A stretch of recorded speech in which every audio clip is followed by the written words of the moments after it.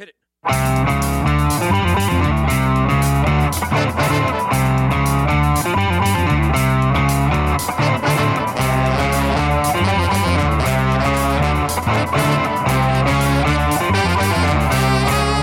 Tune into the Manifesto, hosted by Emily Wheaton, Logan Cook, and Logan Bishop. The Political Science Society's new radio cast. Catch us on local 107.3 FM and wherever you find podcasts. Boom.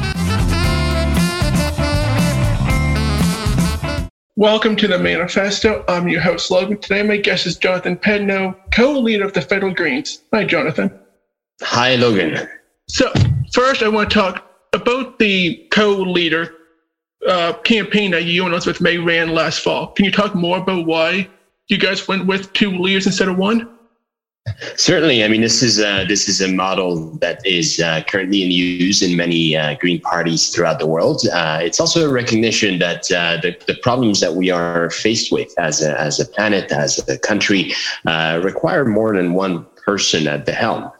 We're a fundamentally cooperative party, collaborative party, and we're also quite inspired by Québec Solidaire, one of the provincial parties in Quebec, which also has two leaders or co-leadership. And Elizabeth and I, in many ways, are very complementary. Elizabeth, of course, has had a very long career of serving Canadians and working on environmental issues. My background stems mostly from journalism and human rights work abroad. And as the climate emergency is undeniably the greatest threat to human rights globally, I think we form a very strong team, Elizabeth and I. Now, of course, the one caveat to all of this is that, and as we explained during the leadership campaign, our constitution currently doesn't allow for co-leadership, so we are engaged in a constitutional review process, and hopefully the members of the Green Party of Canada will support the bid, meaning that in the meantime, Elizabeth is the leader and I'm the deputy leader. But in practice, we very much share the work. Can you talk about the campaign that you guys ran on? Because you guys were contesting the election. I don't remember how many candidates there were, but can you talk what was your platform and what did you pledge to do as co-leaders of the Greens? So the Green Party is an interesting party where, by and large, policies are established by members, and so the term leader might be a bit of a misnomer or a bit misleading in the sense that we are by and large primarily the spokespeople for the Green Party of Canada. The Green Party is much bigger than the leader or the leadership team. It's really about the members from coast to coast to coast.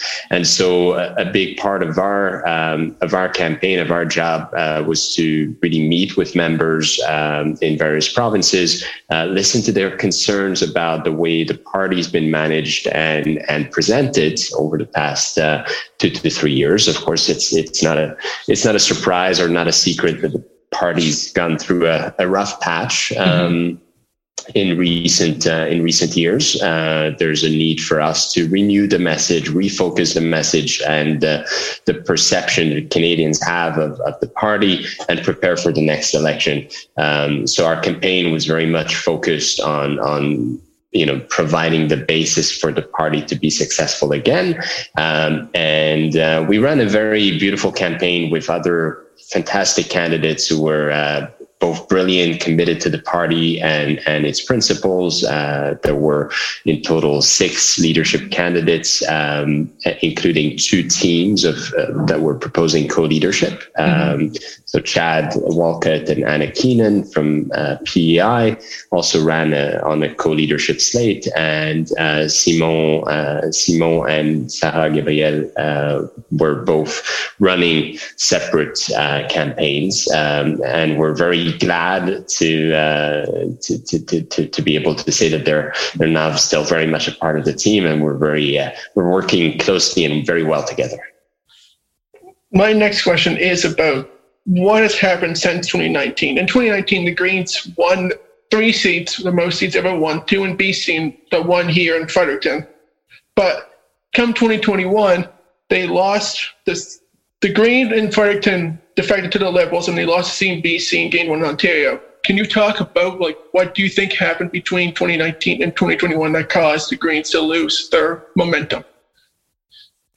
I think in many ways the problems that the Green Party faced were a crisis of growth. The party, of course, had a leadership transition.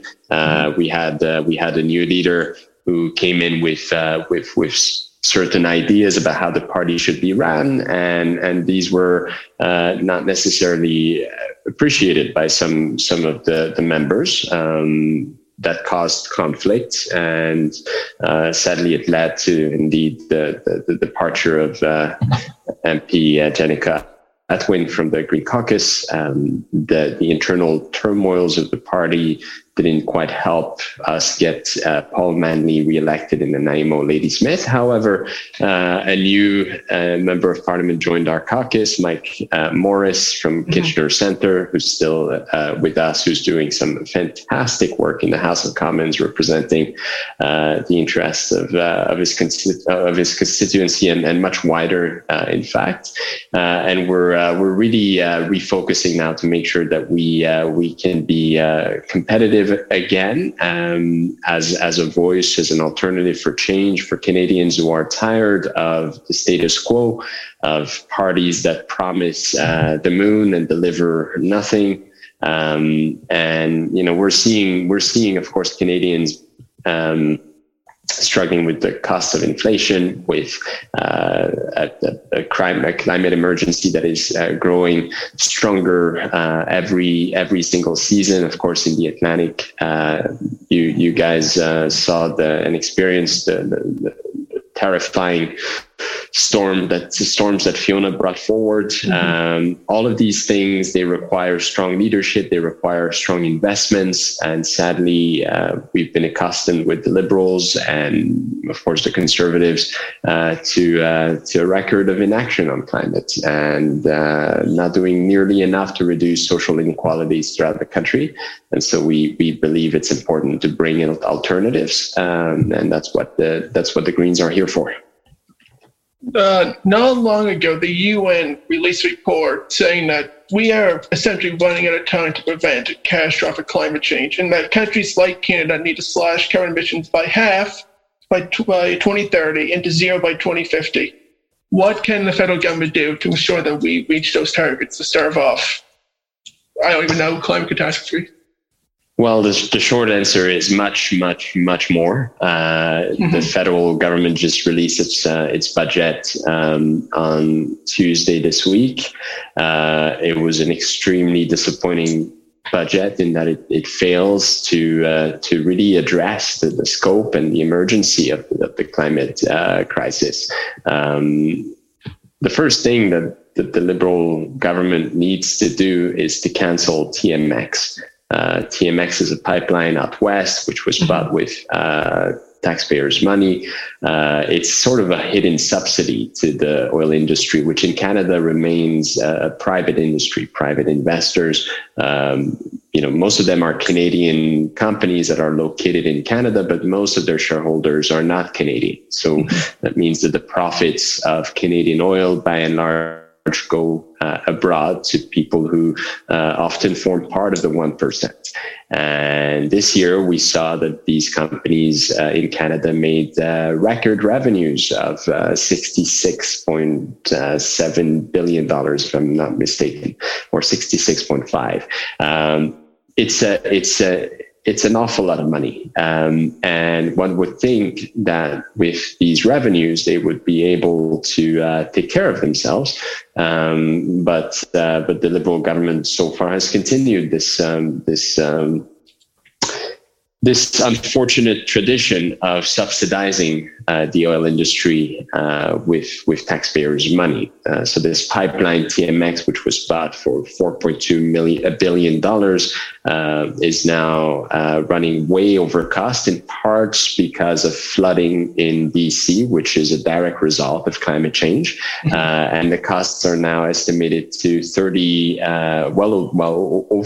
$30 billion, which is which is a lot of money. And then the question is, well, what could a socially responsible and environmentally responsible government do with that money? How many housing units could be built? How many could student loans throughout the country be forgiven with that amount of money? Could we have more investments in our infrastructure to make our communities more resilient to climate change? So really the first thing that needs to be done is for this government to stop subsidizing this privately owned oil industry that is killing the planet and affecting communities throughout the country. The second thing that needs to be done is strong investments in ensuring that the oil workers and people who work in the extractive industries can be transitioned into renewables. There's a lot of work to be done to prepare our country to face a climate emergency. We need more resilience at the community level, more electricity that can be produced more closely to home. That requires, we require good workers to do that work, and but for that to happen, we need to see strong investments. So why don't we use the money that's currently being spent on these corporations and use it instead to invest in our own population and our own workers, and making sure that they can participate in the creation of this green economy, which is so badly needed. And the US understands it, China understands it, Europe certainly understands it. They're all investing huge amounts of public money into this transition. And yet here in Canada, we're still very much lagging behind, which of course has an impact on our emissions and our participation in the furthering of the climate emergency. Something that stuck with me from what you said, I know the government bought that pipeline a couple of years ago. I knew it was over budget. I didn't realize it was $30 billion. That's a lot of money to be putting in a pipeline that really is not needed as much as the government thinks it is. It's infuriating. The truth is, it's infuriating. Mm-hmm. Every day, and I'm lucky enough to be able to rent an apartment here in downtown Ottawa. And every time I work to the office, I bump into dozens of people who are who are unhoused, who are living in the streets. The housing crisis in this country is horrendous. The levels of inequalities, the inequality between top earners and average Canadian families have been growing. Canadians are now facing with record inflation, which is partly the result of poor economic planning, of the climate emergency itself, and the war in Europe. And sadly, we continue to subsidize big oil, big companies with public money, and we are failing to address the needs of our most vulnerable here at home. And that's just it's a treason of Canadian values in many ways. My next question is still on climate change. It's about our reliance on fossil fuels too for our energy needs. How does a government diversify the power grid away from fossil fuels into more renewable energy? And my second part of that is, what are your thoughts on nuclear? So on the first topic, Canada is full of incredible resources. Quebec already produces a lot of electricity, and a lot of that extra electricity is being exported to the United States. The reason for that is that no federal government ever really invested in a national grid, a national electricity grid. Now, the good news is that in this latest budget, we are seeing the beginning of a discussion around that issue. Various provinces have various comparative advantages. Alberta has an incredible advantage in terms of geothermal energy, with all the wells that have been dug that are now abandoned and, quite frankly, an environmental disaster in the waiting. These could be turned into geothermal geothermal facilities, but that requires investments. We have such an incredible potential for solar, for wind energy, and so the sources of energy in this country are multiple, just like they are everywhere throughout the planet. But it's a question of distributing that energy in a way that makes sense given the size of our territory. And one first step in making sure that happens is through the construction of a national electricity grid. It's much easier right now to send electricity down south in the U.S. than it is between provinces, and that's a problem. And that highlights a lack of federal leadership on that topic. On the question of nuclear, of course, nuclear is very very enticing, and it looks all cool and all.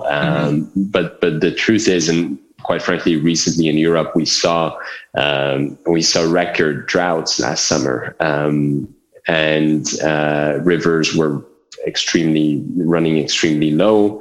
The thing with nuclear is that you need water to cool down the facilities.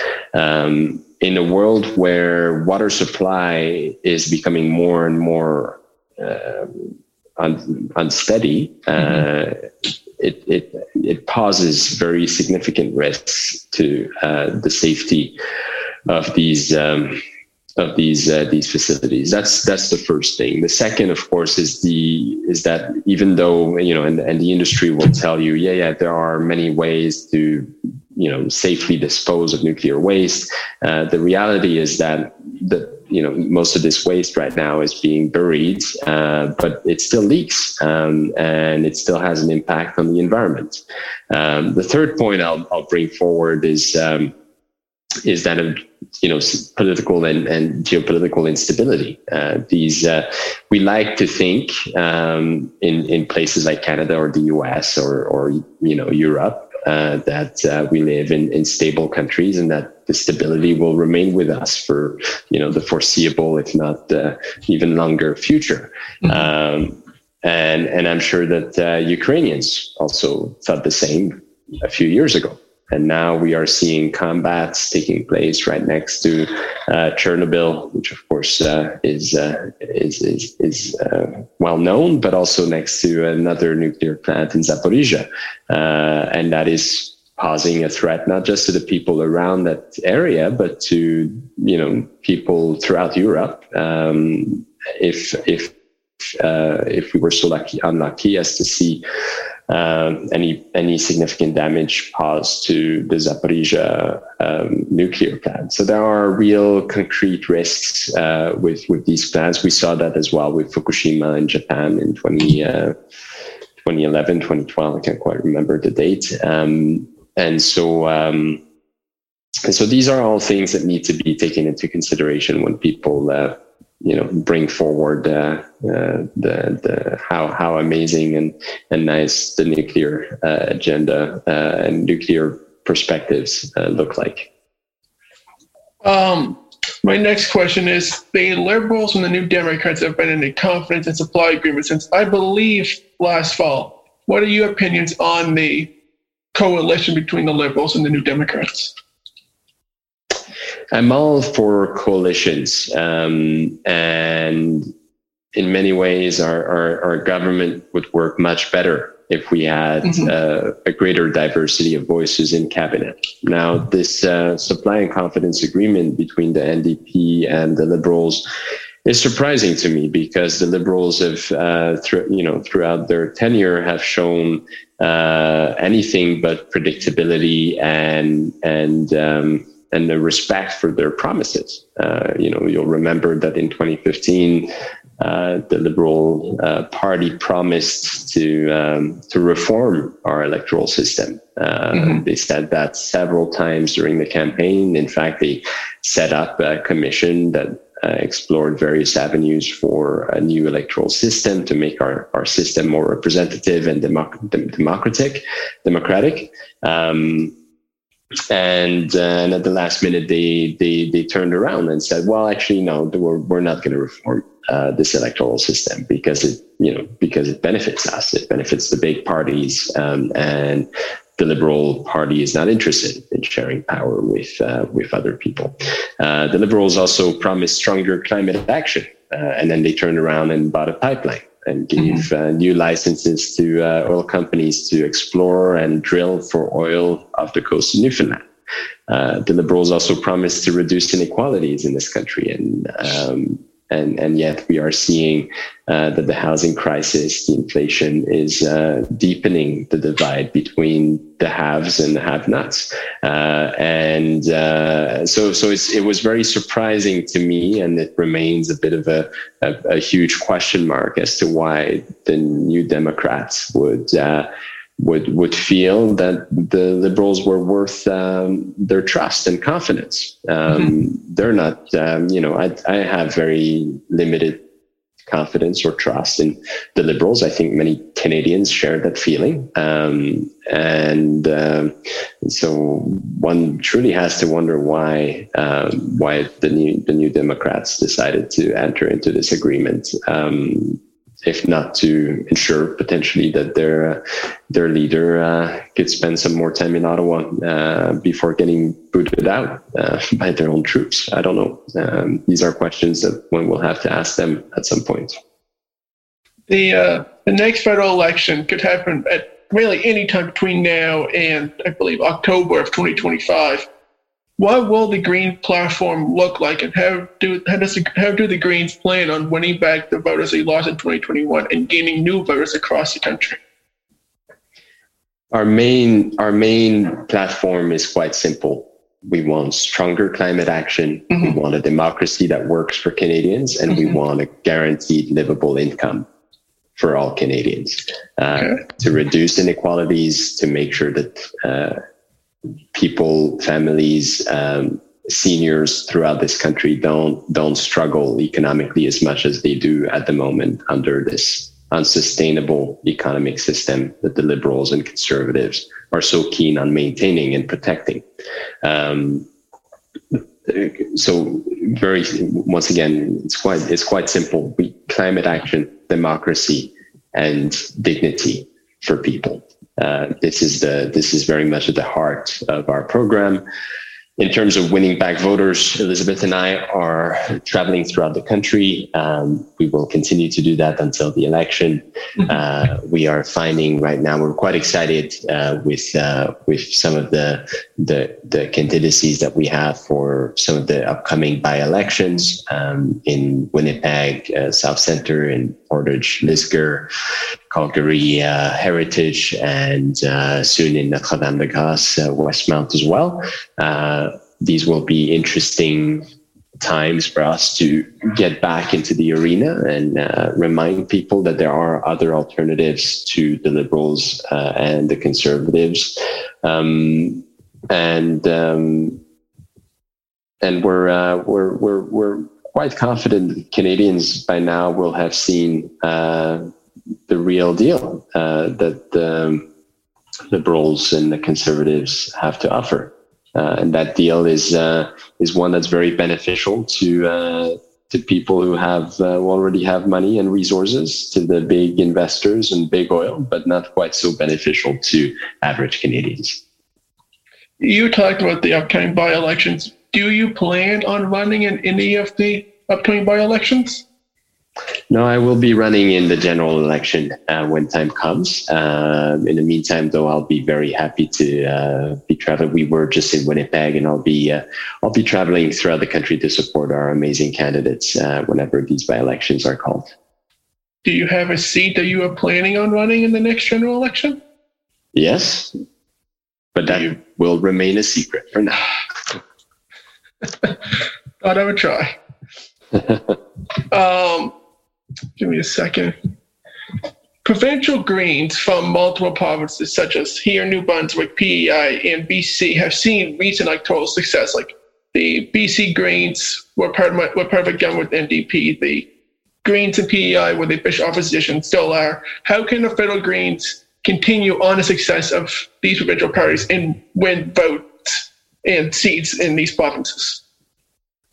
We have a lot to learn from our provincial cousins who have been doing such incredible work in BC on PEI as well. As you mentioned, they are still the official opposition. Of course, there's an provincial election that will be held on Monday, and we're very much hoping to see potentially the first Green government at the provincial level. We're very excited for Peter Bevan-Baker and his amazing team out there, who have been doing, and I have to say, they've been doing such incredible work at the Ledge on PEI.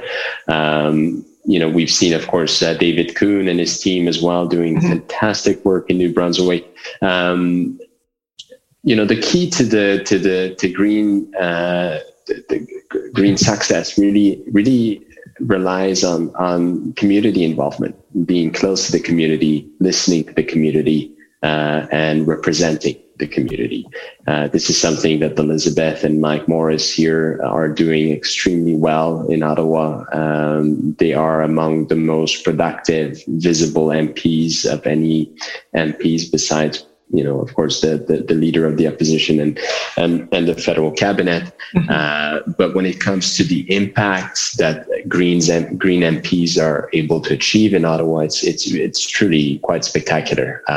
Elizabeth just passed her third private members bill, which is extremely difficult for MPs who aren't in government to accomplish. It's a bill on environmental racism that's very deeply rooted in her own experience of working on Cape Breton, fighting pollution and the tar ponds in that area. It's also very much deeply rooted in advice and the experiences of people of color, of Indigenous Canadians who have been exposed to pollution for all too long with no avenues to turn to fight it off. So it's a really important bill that will have a concrete impact in the lives of many Canadians. And we're very proud of the work that Elizabeth's done on that bill. Really, it's true. By representing constituents, by fighting for the interests of our communities, this is how we Greens win seats. It's not by cozying up to the big interests and accepting donations from big money. It's by being there and showing up for people, listening to people, and taking up the causes that are important to all Canadians. Climate, of course, is first, because without the healthy environment, everything else crumbles. We've seen that over and over again. The food security period, our economic opportunities, everything is impacted by the environment. And we're going to continue to fight for Canadians until the next election and well after it. You mentioned the work that David Kuhn and the other Green MLAs. I have interviewed all of them, and I'm interviewing David next week. The work that they are doing, I find it's great for New Brunswick. They are doing great work in the province. They really are. Yeah. A question that I asked Mike Morris when I interviewed him about a month ago was about the train system here in Canada. The trains, I think a high-speed train system would be great, or even a functioning train system across the province would be great. What do you think about having more trains and high-speed trains connecting the cities and provinces of Canada together? We absolutely need that. Look, I mean, I lived in Europe for 6 years in Germany and Norway. Norway has a very complex geography as well, right? It's full of mountains and fjords and rivers and lakes. They have an incredible train system that works very well, that can take you from one part of the country to the other in a few hours, that has high frequency, but also a tiny bit more of a high speed than here.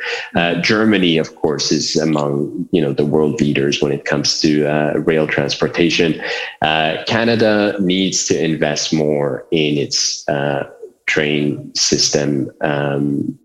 It's truly a shame right now. When I took the train recently from Moncton to Montreal, and it was a beautiful train ride, but it was also very, very slow. And, you know, it's an experience, but if you are in a rush or if you need to get from point A to B, it would be nice. And I think everyone would agree throughout this country that it would be nice to be able to travel from Quebec City to Toronto in, you know, less than 5 or, you know, roughly 5 hours with the high-speed train.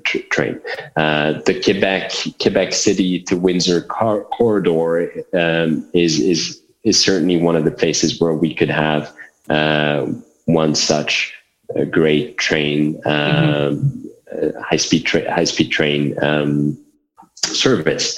The same applies to the Calgary-Edmonton region. So we need to be inventive, but all of this requires investments. And right now, once again, you know, we've had governments that prefer to give money to big oil and big corporations rather than invest in strong infrastructure that will make us less dependent on cars and will make us more connected as a nation. And that's a shame. My next question is it's a foreign policy question. The past couple of weeks, there have been massive protests in Israel over Netanyahu's plan to reform the judicial system. Do you have any comment on what's happening in Israel? No, I mean, the Israeli democracy has been imperfect for a very long time. I've worked with a human rights organization called Human Rights Watch, which produced a report that describes and which describes the occupation in the occupied territories as tantamount to the crime of apartheid. And I have the most absolute trust in that conclusion and in the work that my colleagues have done. Amnesty International also came to the same conclusions.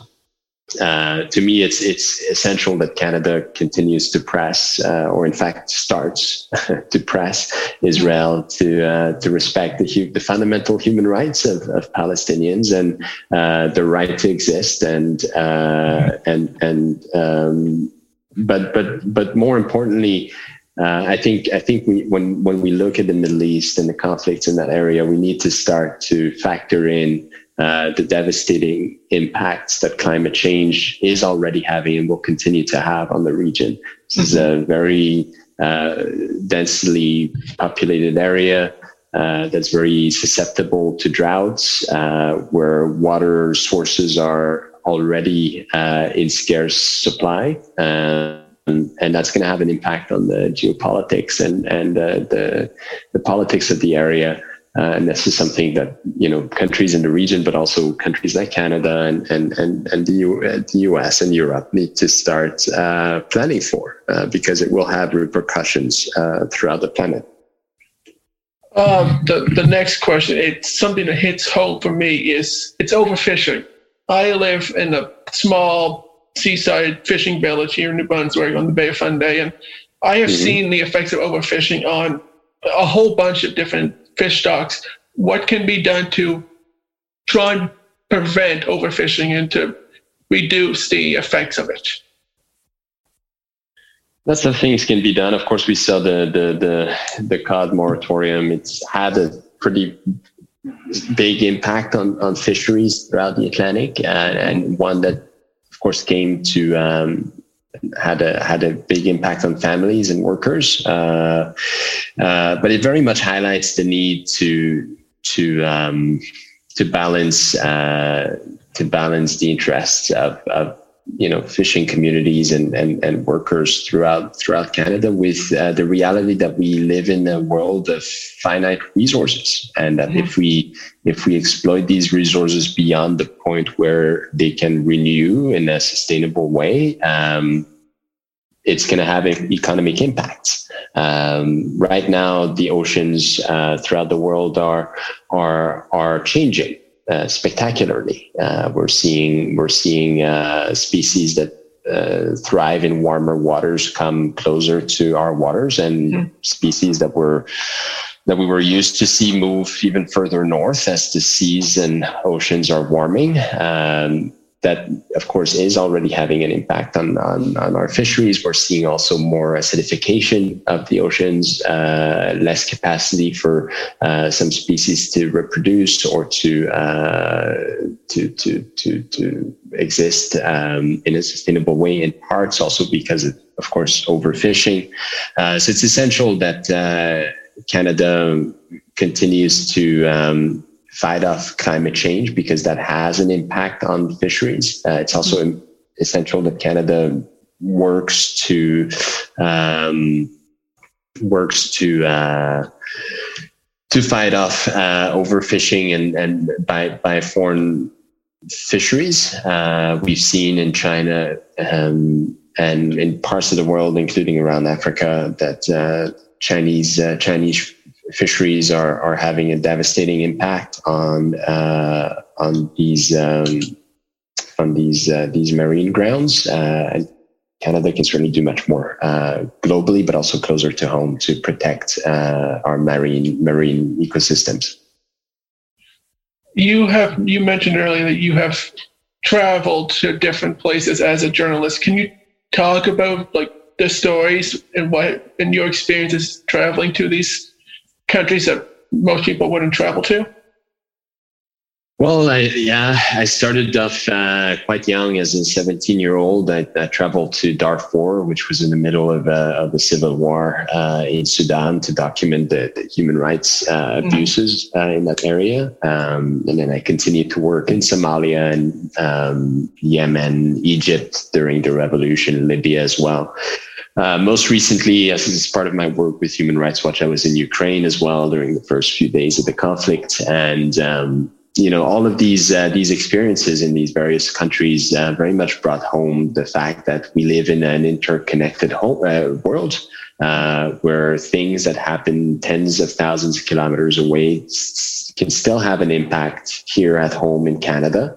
And so that we need to take notice, and we need to be vigilant, and we need to take interest in what happens in the rest of the world.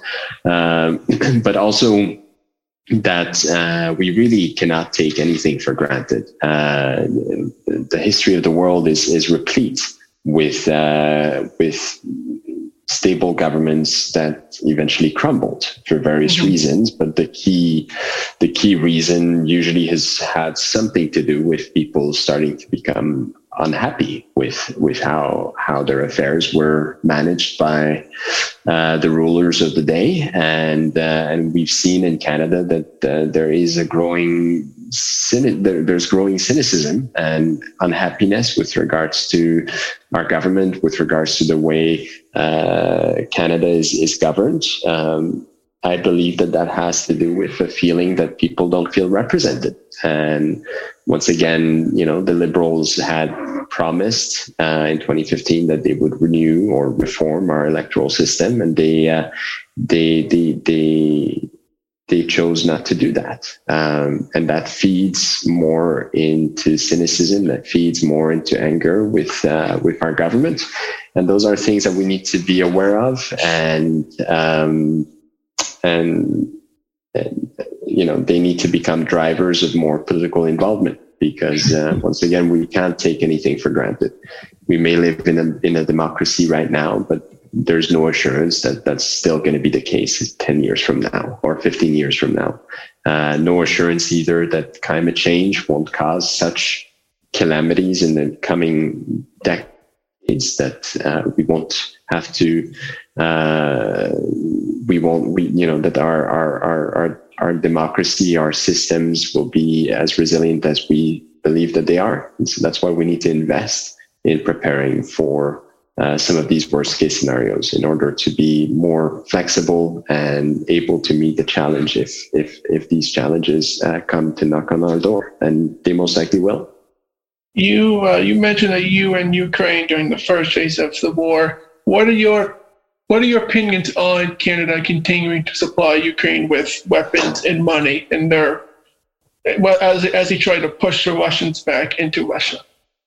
Well, of course, Ukraine needs to be able to defend itself. Ukraine is the victim of a horrendous aggression by the Russian Federation. It started in 2014. It escalated in 2022.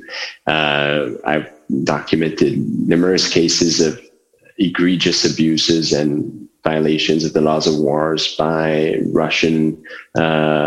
Russian military.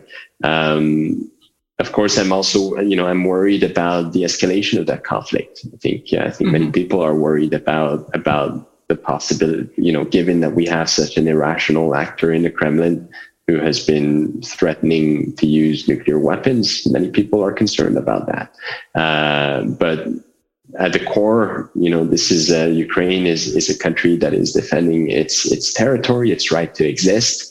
And Canada is absolutely right to support that, and right to support the brave Ukrainians who are fighting to defend their homes and their communities. Having spent a lot of time in various conflicts throughout the world, and seen many countries where rights are violated, I'm sometimes a bit puzzled at why we don't extend the level of solidarity and support that we are offering Ukrainians right now to other countries that are also living through hell. Syria is one example. There are many countries in Africa that are also faced with horrendous conflicts. But that doesn't mean in any way that we aren't doing the right thing in supporting Ukraine right now. This is a challenge to democracy, and it's a challenge to the right of Ukraine to exist. We have many Canadians of Ukrainian descent here in this country who have family in the country, who are worried every day about whether their loved ones might be killed, and we need to be solidary, and we will continue to be. My final question for you is, you have already answered this question, but I like to ask this question to all my guests. What are your thoughts about changing the electoral system away from first past the post to something more proportional and representative? Oh, well, it's crucial. We need to, it's crucial. I mean, Ontario elected or re-elected Doug Ford with roughly 17% of the total amount of voters that exist in the province. And they re-elected Doug Ford for a majority, with a majority government, majority mandate at Queen's Park. And